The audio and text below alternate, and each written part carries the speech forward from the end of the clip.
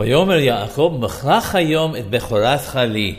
And Jacob said, sell your birthright to me today, as this day. Rashi comments that the reason it says as this day is to stress that the sale of the birthright by Esau to Yaakov Avinu alav shalom to Jacob must be as clear and as certain as the day. A somewhat different angle to this explanation can be found in Ben Ish Hai Derashot, where it states that just as once the day has gone, it can never return, so too this sale must be considered to be final and there can be no going back on it.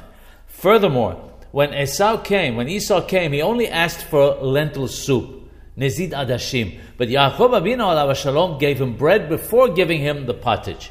The reason for this is that he did not want to give Esau the opportunity to claim that he was forced to sell his birthright because of his intense hunger. Yaakov Avinu alav shalom therefore gave him the bread first so that he was no longer starving and could no longer claim that he made the deal under duress.